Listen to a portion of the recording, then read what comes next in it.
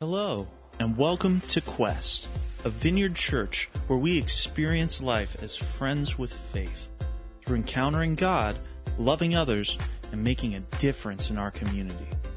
If you're new, there will be information at the end of this podcast where you can plug into Quest in person or online. Now let's dive into this week's teaching. Well, good morning. How are you doing? Yeah? Doing well? All right. It's reported that when Sir Edmund Hillary conquered Mount Everest, the tallest mountain in the world, in, 1953 with Tenzin Norgay, that he planted a symbol at the summit at the top of the world. And that symbol was a small crucifix. Hillary was not an overly religious man. He planted the cross. Maybe he did it to humbly show in his moment of greatest triumph that there was somebody bigger than him. We don't really know why he did it. Whatever he was thinking, his choice of a symbol provides insight to us in how Jesus has affected our culture. Historically, the cross was an instrument of Roman brutality to humiliate people. Now it stands as a symbol of true greatness. We're studying 1 John, written in a time when the culture celebrated greatness and honor as much as any time in all of history. Yet Christianity during that time radically changed the definition of greatness to humility. In Jesus' time, the Greco-Romans did not include humility in the top 10 list of their virtues that they valued. In fact, the idea of humility was associated with the failure and shame with being crushed and debased. And yet, today, humility would likely make it on many, if not most, of the top 10 virtue lists. Aristotle encapsulated the Greek values very well when he said, he asserted that honor and reputation are among the most pleasant things one can contemplate and attain for oneself. And therefore, for someone to achieve great things, it was only right and proper that they be given the recognition in a public acclamation in a way that they deserve. You were, in that day, to humble yourselves only before the gods, primarily because they could kill you. And it was also advisable for you to humble yourself before the emperor for the same reason. But humility was something, to humble yourself before someone of equal or someone lesser to you was absolutely disdained, of no value, was looked down upon in Jesus' day. This is not to say that people were not modest in the ancient world. The Romans distinguished modesty from humility, and modesty in their minds was good. It showed dignified restraint. But humility, lowering yourself, that was shameful. Ancient Greeks and Romans thought nothing about praising themselves in public, or better still, getting praise from other people. Nowadays, we push back on that kind of self-flattery, don't we? Even when someone's trying to be subtle about it, like the humble brags. Do you ever look up humble brags on social media and for some entertainment? Well, we're going to do a little bit of that today, like this one. Grades, #blessed. Translation. Look, I'm smarter than you, right? Or this, not exactly my dream car, but I'm still feeling #blessed. In other words, your dream car is trash to me, right? Or this one, today I fed 5 street people, brought a sick man to the hospital, helped a lady get her stolen wallet back, and adopted a kitten, #blessed. In other words, I'm basically an angel and the world needs to know it. Right? Or how about this one? I love baristas who give you free coffee and write sweet notes on your cup. #blessed for the prettiest girl I'll see today. Oh, isn't that sweet? Translation. I'm so stinking hot, I get free stuff. How about you? Sounds like this person's theme song needs to be Carly Simon's You're So Vain. It's interesting to note that in 2017, Harvard did a study on humble brags, and what they discovered was that people who use humble brags on social media increased the number of people who disliked them and did not trust them. So how did culture move from the Roman time of prizing public honor and despising humility to despising self-aggrandizement and prizing humility like the early Christian church. We see in the Old Testament this definite theme of valuing the humble. We see it in leaders like Moses. We're praised for being meek and humble. And this attitude is most clearly seen in Jesus, turning upside down the ancient attitudes about what greatness really is. Last week we saw the idea of greatness challenged when John and the other disciples were arguing over who is greatest. And Jesus' response was to bring a child right into their midst and put him on his lap and say, in order to inherit the kingdom of God, you need to become like a child. Elsewhere in Matthew 20, Jesus says, but whoever would be great among you must be your servant. And whoever would be first among you must be your slave. Even as the Son of Man came not to be served, but to serve, and to give his life as a ransom for many. Here Jesus basically is saying that true greatness consists in self-sacrifice on behalf of others. His impending martyrdom being the prime example. This example, above all else, establishes humility as a Christian virtue. Crucifixion was the ancient world's ultimate punishment, reserved only for people upon whom you wanted to bring the greatest level of shame and brutality. This is the death that the followers of Jesus saw him face. The greatest man ever known being brought down to the lowest place the Roman world could design, crucifixion. And Jesus' choice is even more significant in the context of the honor culture of the day, when honor in that day was proof of merit. Shame was proof of worthlessness. And this left the disciples with two choices, two options on how to respond. Either Jesus was not as great as they had thought by proof of his insignificance and lack of merit because of being crucified and shamed, or they had to redefine greatness and what it really means. Opponents of Jesus in Christianity early on jumped onto option one, claiming Jesus is the great pretender, evidenced by his death. And therefore, Paul says in several places, the foolishness of the cross to the Greeks. He talks about the foolishness of the cross to the Greeks. Christians took the other option. For them, the crucifixion was evidence that Jesus' greatness can only be expressed by one so humble, the noble choice to lower yourself for the sake of others, to pay the debt for someone else. So John writes in 1 John 3:16, by this we know love, that he laid down his life for us, and we ought to lay down our lives for the brothers. But if anyone has the world's goods and sees his brother in need, yet closes his heart against him, how does God's love abide in him? Little children, let us not love in word or talk, but in deed and in truth.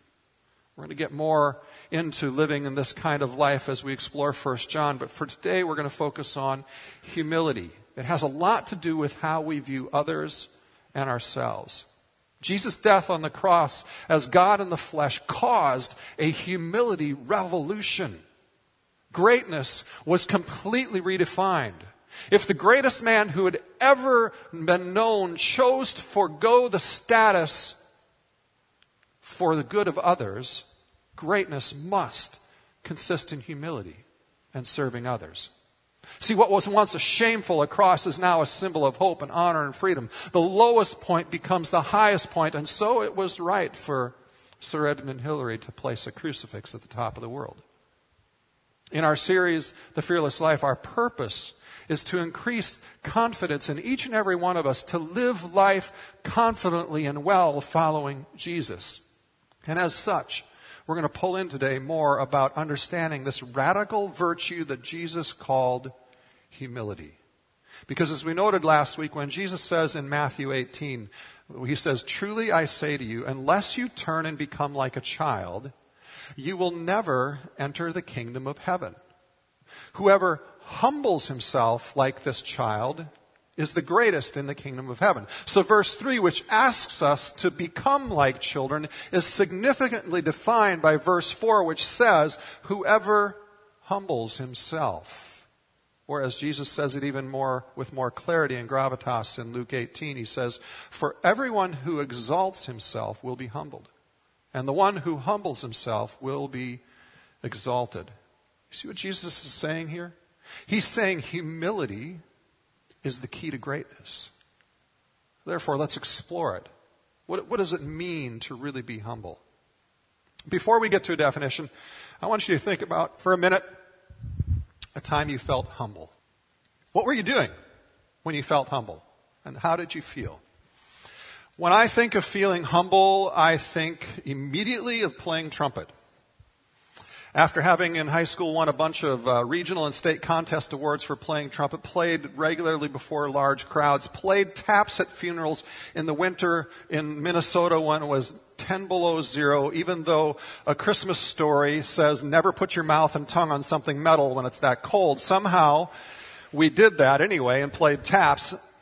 There came this day along where I was to play the recessional at a wedding of a friend of mine. You know, that big moment when they announce the bride and the groom and everybody's standing and cheering and they're walking out and all the grandeur and all that kind of stuff going on, and I totally bombed.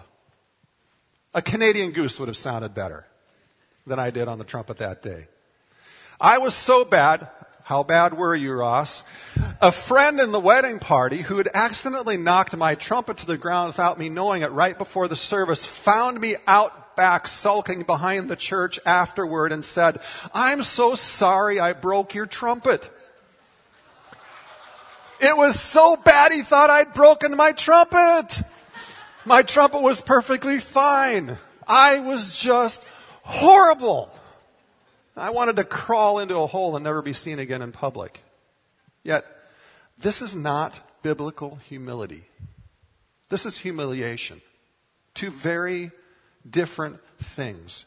Humiliation makes us feel less than, put down, weak, embarrassed, lacking in confidence.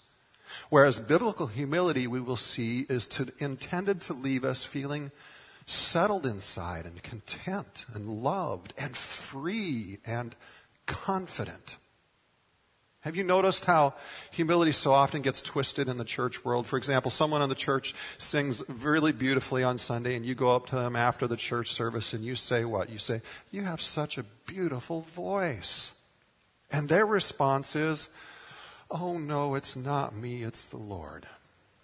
And you think in your mind, well, that's weird because I thought God's voice would sound a whole lot better than that. I have a longtime pastor friend. Whenever I compliment him on something he does well, he drops his head, he looks down, he tries not to smile, and you can see the smile trying to break out. And he just says, "It's not me, it's all God." And I just want to shake him. I just want to say to him, I think God feels really good about what you just did right now, and I think God would be quite happy if you smiled. I like watching gifted athletes who show humility, like the golfer who wins the tournament. He doesn't berate himself, nor does he run around patting himself on the back and exclaiming how good he is. He simply admits he was hitting his putts firmly, he was driving his irons well, and he was keeping his drive and play, and he was frankly just enjoying the day. That's, I think, an imperfect glimpse of godly humility, which doesn't deny the gifts and strengths you've been given. If you deny the power you've been given, you lie. If you have a fine voice, to depreciate that voice is to show a lack of appreciation. Humility has us recognize and appreciate and use the talents God has given us, leading us to what I think is a good starting definition for humility, and that's this. Humility is having a healthy, realistic view of ourselves, of others, and of God that begins in realizing God is God and we are not. Let's examine quickly this further, looking at a number of what I think are foundational statements we see in 1 John to expand our understanding of what humility is. And the first one is this: humility is confidence in being fully known. John starts his letter out by talking about walking in the light. He says this: "This is the message we have heard from him and proclaimed to you, that God is light, and in him there is no darkness at all. If we say we have fellowship with him while we walk in the darkness, we lie and do not practice the truth." But if we walk in the light as he is in the light, we have fellowship with one another. And the blood of Jesus, his Son, cleanses us from all sin. What's he saying there? He's saying this: living a humble life is living with nothing hidden. We are who we are, good, bad, beautiful, ugly, all out there in honesty. If there's a part of yourself that you feel like you have to hide, are compelled to hide, you are not free to be who you are, not free even to begin to grow. Certainly we don't let everyone know everything about us, but are you free enough to let the reasonably safe people in your life truly in, with nothing hidden? See, when we hide something, it has more power over us. If we struggle with sin, whatever it is, maybe you deal with anger and you keep blowing up, but your friends in your small group don't know that you struggle with that. It just comes out at work or comes out with your spouse at home, or maybe you struggle with whatever it is, just fill in the blank, but no one knows and you're hiding. Why do your friends and fellow followers of Jesus not know about your struggles?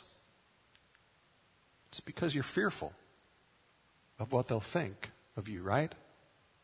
As long as sin is hidden, it retains so much more power over you to hold you back in life. As long as it's hidden, you can't even fully see the consequences or the way out of it.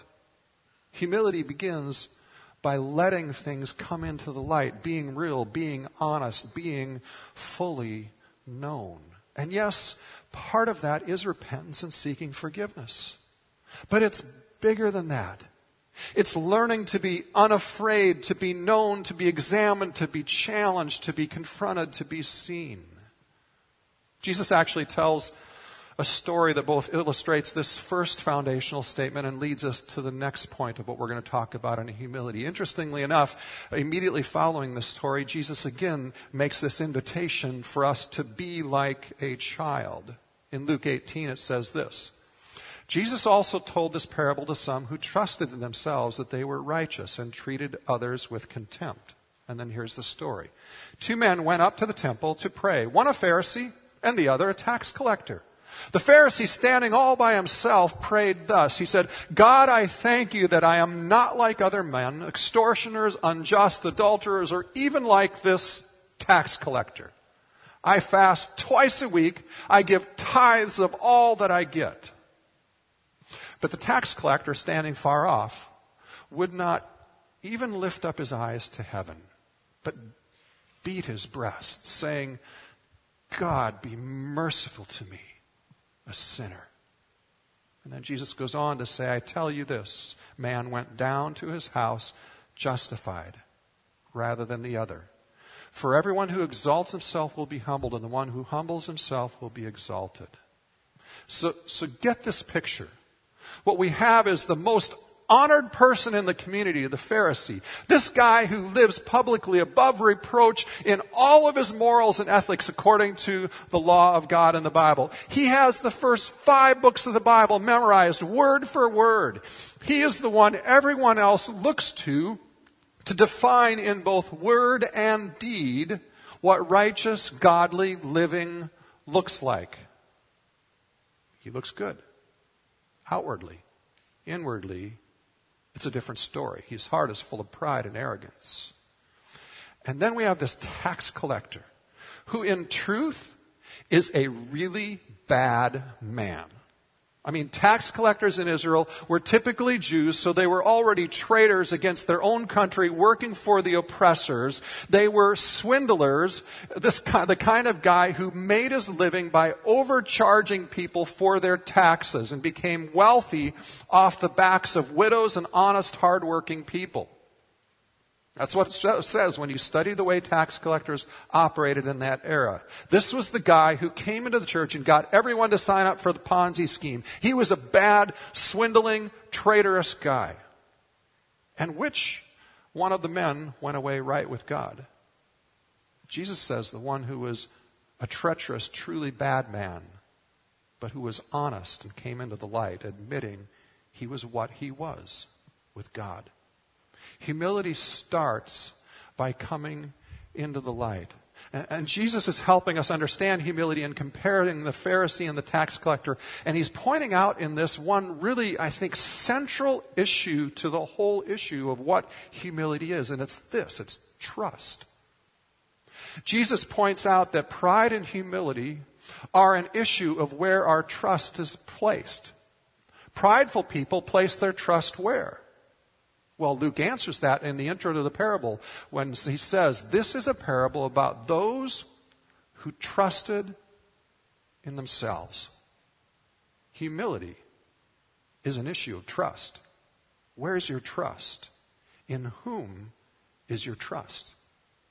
If we live like the Pharisee, we'll be constantly comparing and defending ourselves. Our roller coaster life will be up when we're doing well, and we'll be down when we don't compare well. But if you live like a child, humble, you know your value and you trust your parents at all times. Humility has nothing to do with self-deprecation, feeling bad about how weak you are or how feeble you feel in life. Rather, humility is an issue of trust and is intended to build solid confidence in our lives. Which leads us to the second point. Humility is confidence in God.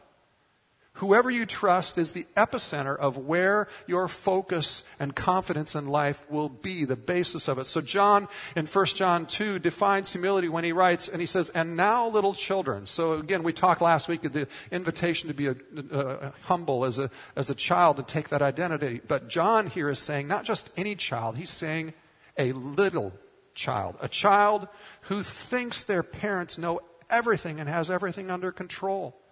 While that human illustration obviously breaks down because of our earthly parents are imperfect, God is not that way at all. He is far beyond us in love and power and thought and wisdom. So John says, and now little children, abide in him. Well, in the context of little children, think about that abiding thing. It's like the comfort we see with little children and babies and toddlers. All kids have a difficult time, don't they, from time to time leaving mom and dad. That's the reason it sometimes can be difficult to drop them off at the babysitter or the child care or at the nursery or preschool here at church. Why? Because they have confidence that mom and dad can make everything okay. They trust you. They want you. That's what abiding is. And now, little children, John says, abide in him, so that when he appears, we may have confidence. Humility is based in confidence in God, not in identifying how horribly we are in life or criticizing where we lack in areas of our life. Humility leads us to a profound awareness that we are his, and we abide and always want to be in his presence and follow him. Last week we started and ended it with a verse in 1 John 3. What we read last week was, see what great love the Father has lavished on us, that we should be called children of God. Today I want to examine the next couple verses that go on immediately after that, where John says, dear friends, now we are children of God. Did you catch what John just said? Now we are children of God. Humility is confidence in who you are right now. See, I don't know about you, but far too much of my life and energy and stress has been focused on being frustrated about where I am as a person right now in my skills, in my patience, in my communication, in my leadership, in my career right now, always pressing to be something better, something bigger. Always focused on the next problem to solve or the next area to grow in. It's obviously important, isn't it, in life to be intentional about growth. But the heart of godly humility is being secure and at peace with where you are right now. Being okay with who you are right now. God's loved child now. Happy now. Forgiven now. Gifted by God now. And so that we can receive those gifts with joy now. Because we are secure. As God's children, we can live at peace and with joy now in the yet unfinished of life. even before we know all about what our future is going to look like. Isn't that freeing for us? Take some time maybe to examine your goals and dreams for life, especially those goals and dreams that often leave you frustrated and regularly stressed, wondering if you can get there, knowing you are working too hard and too driven to get there. God's got it. Humility is trust, having confidence that God's got it. No matter where things stand now in the process in that dream, no matter if it looks like you want it to look like or completely different, God's got it.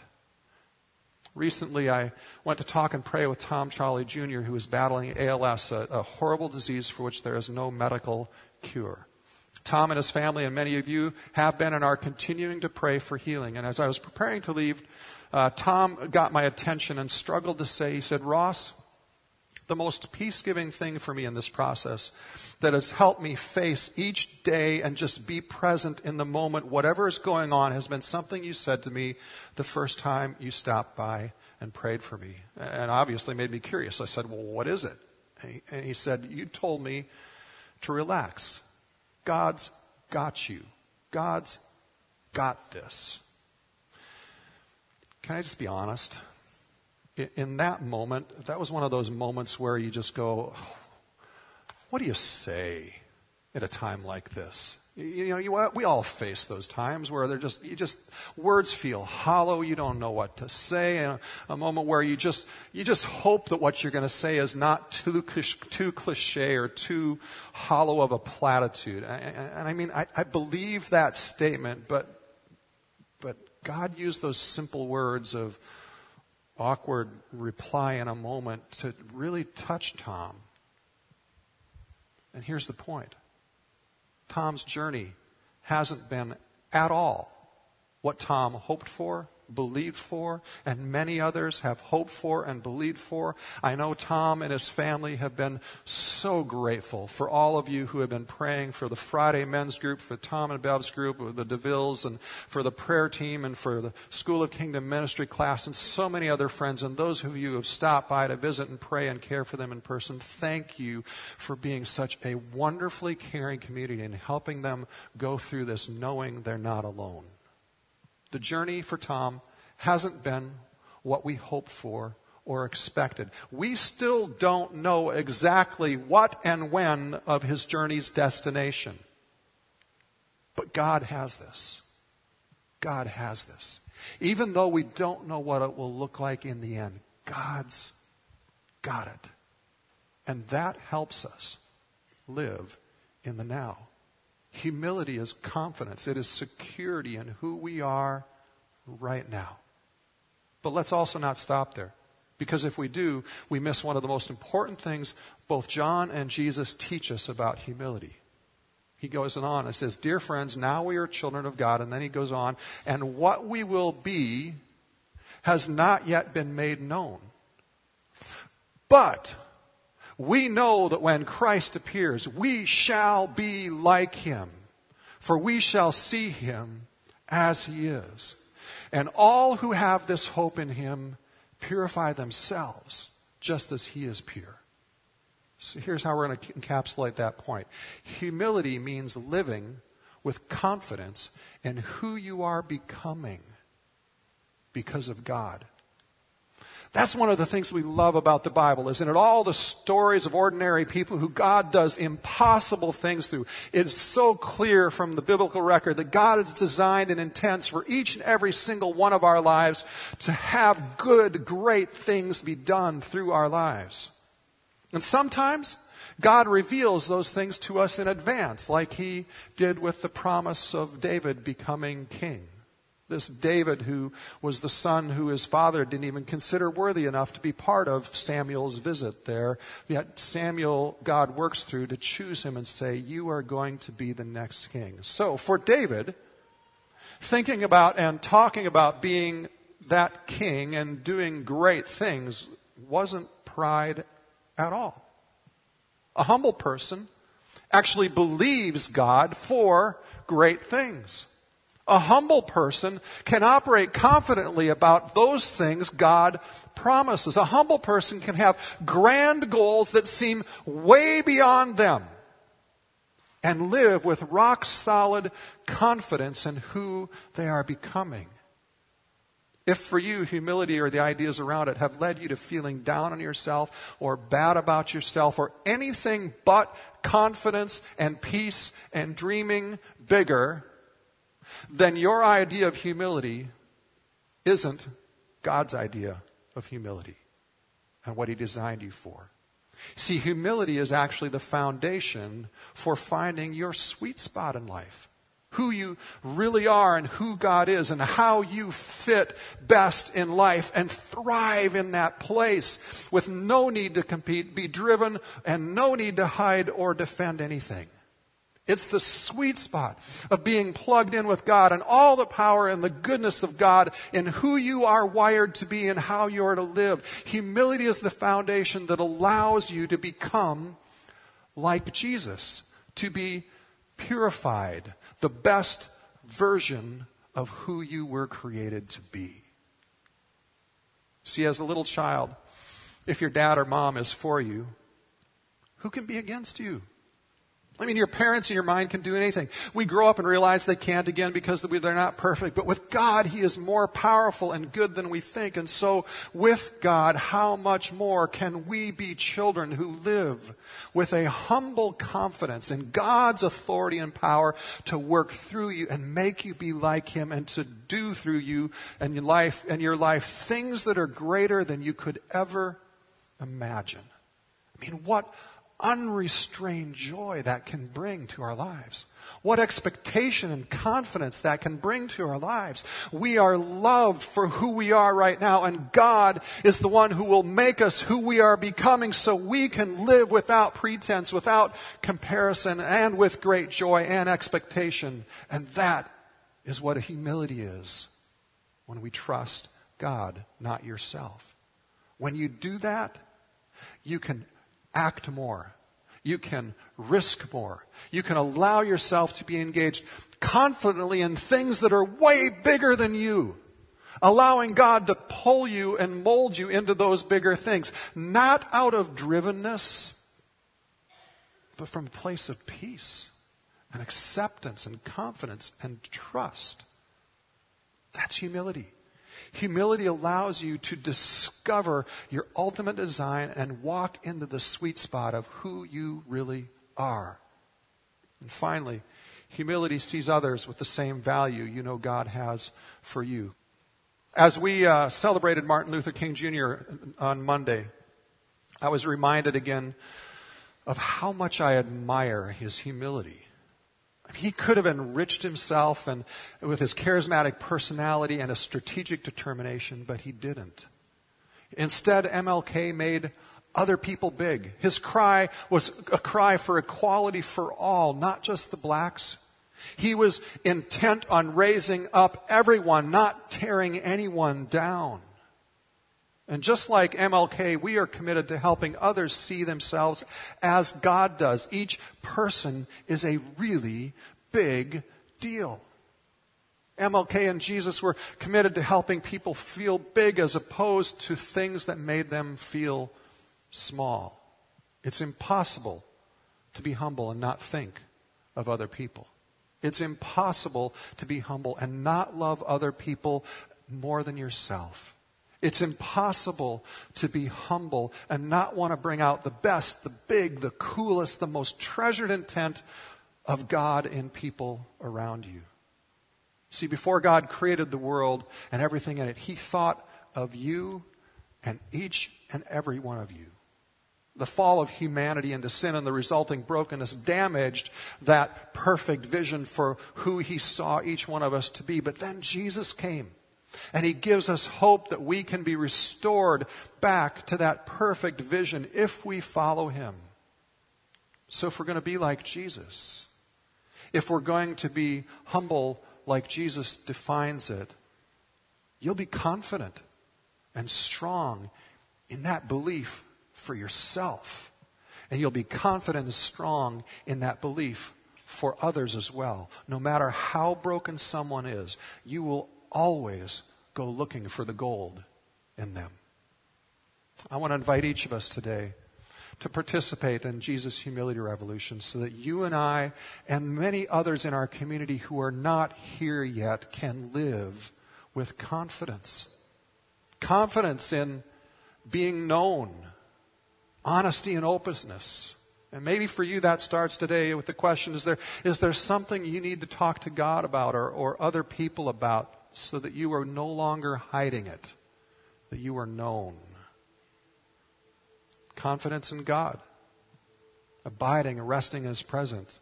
Is there something you need to change so that you focus your trust more on who God is in your life? Confidence in who you are right now. That God's got you so you can live in the present more fully. Is there an area where you struggle to live in the present with contentment and joy? Confidence in who you are becoming. Is there an area where you need to give up the drivenness that you know is unhealthy in your life right now for that future goal, and you just need to receive God's rest and His promise for you right now? And confidence in other people. Is there a way this week that you can join Jesus' humility revolution by making others big? Would you stand with me as we pray?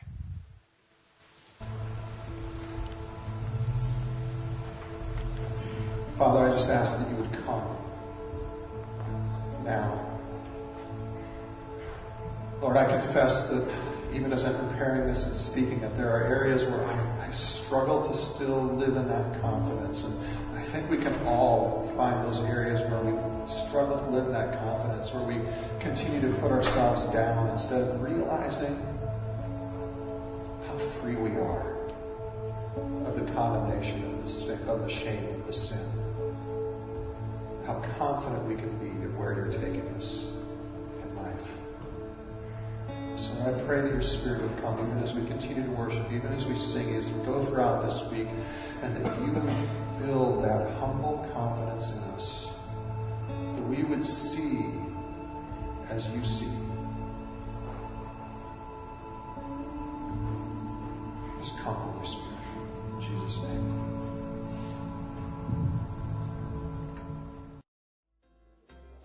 Thank you for listening to this week's sermon audio. If you're loving Quest Podcast, let us know on Facebook or Twitter by using the hashtag #GoToQuest. For more information on Quest, who we are, and what God is doing here, or if you would like to help support Quest financially, please visit us at gotoquest.org. That's GOTO Quest.org. Thanks for listening.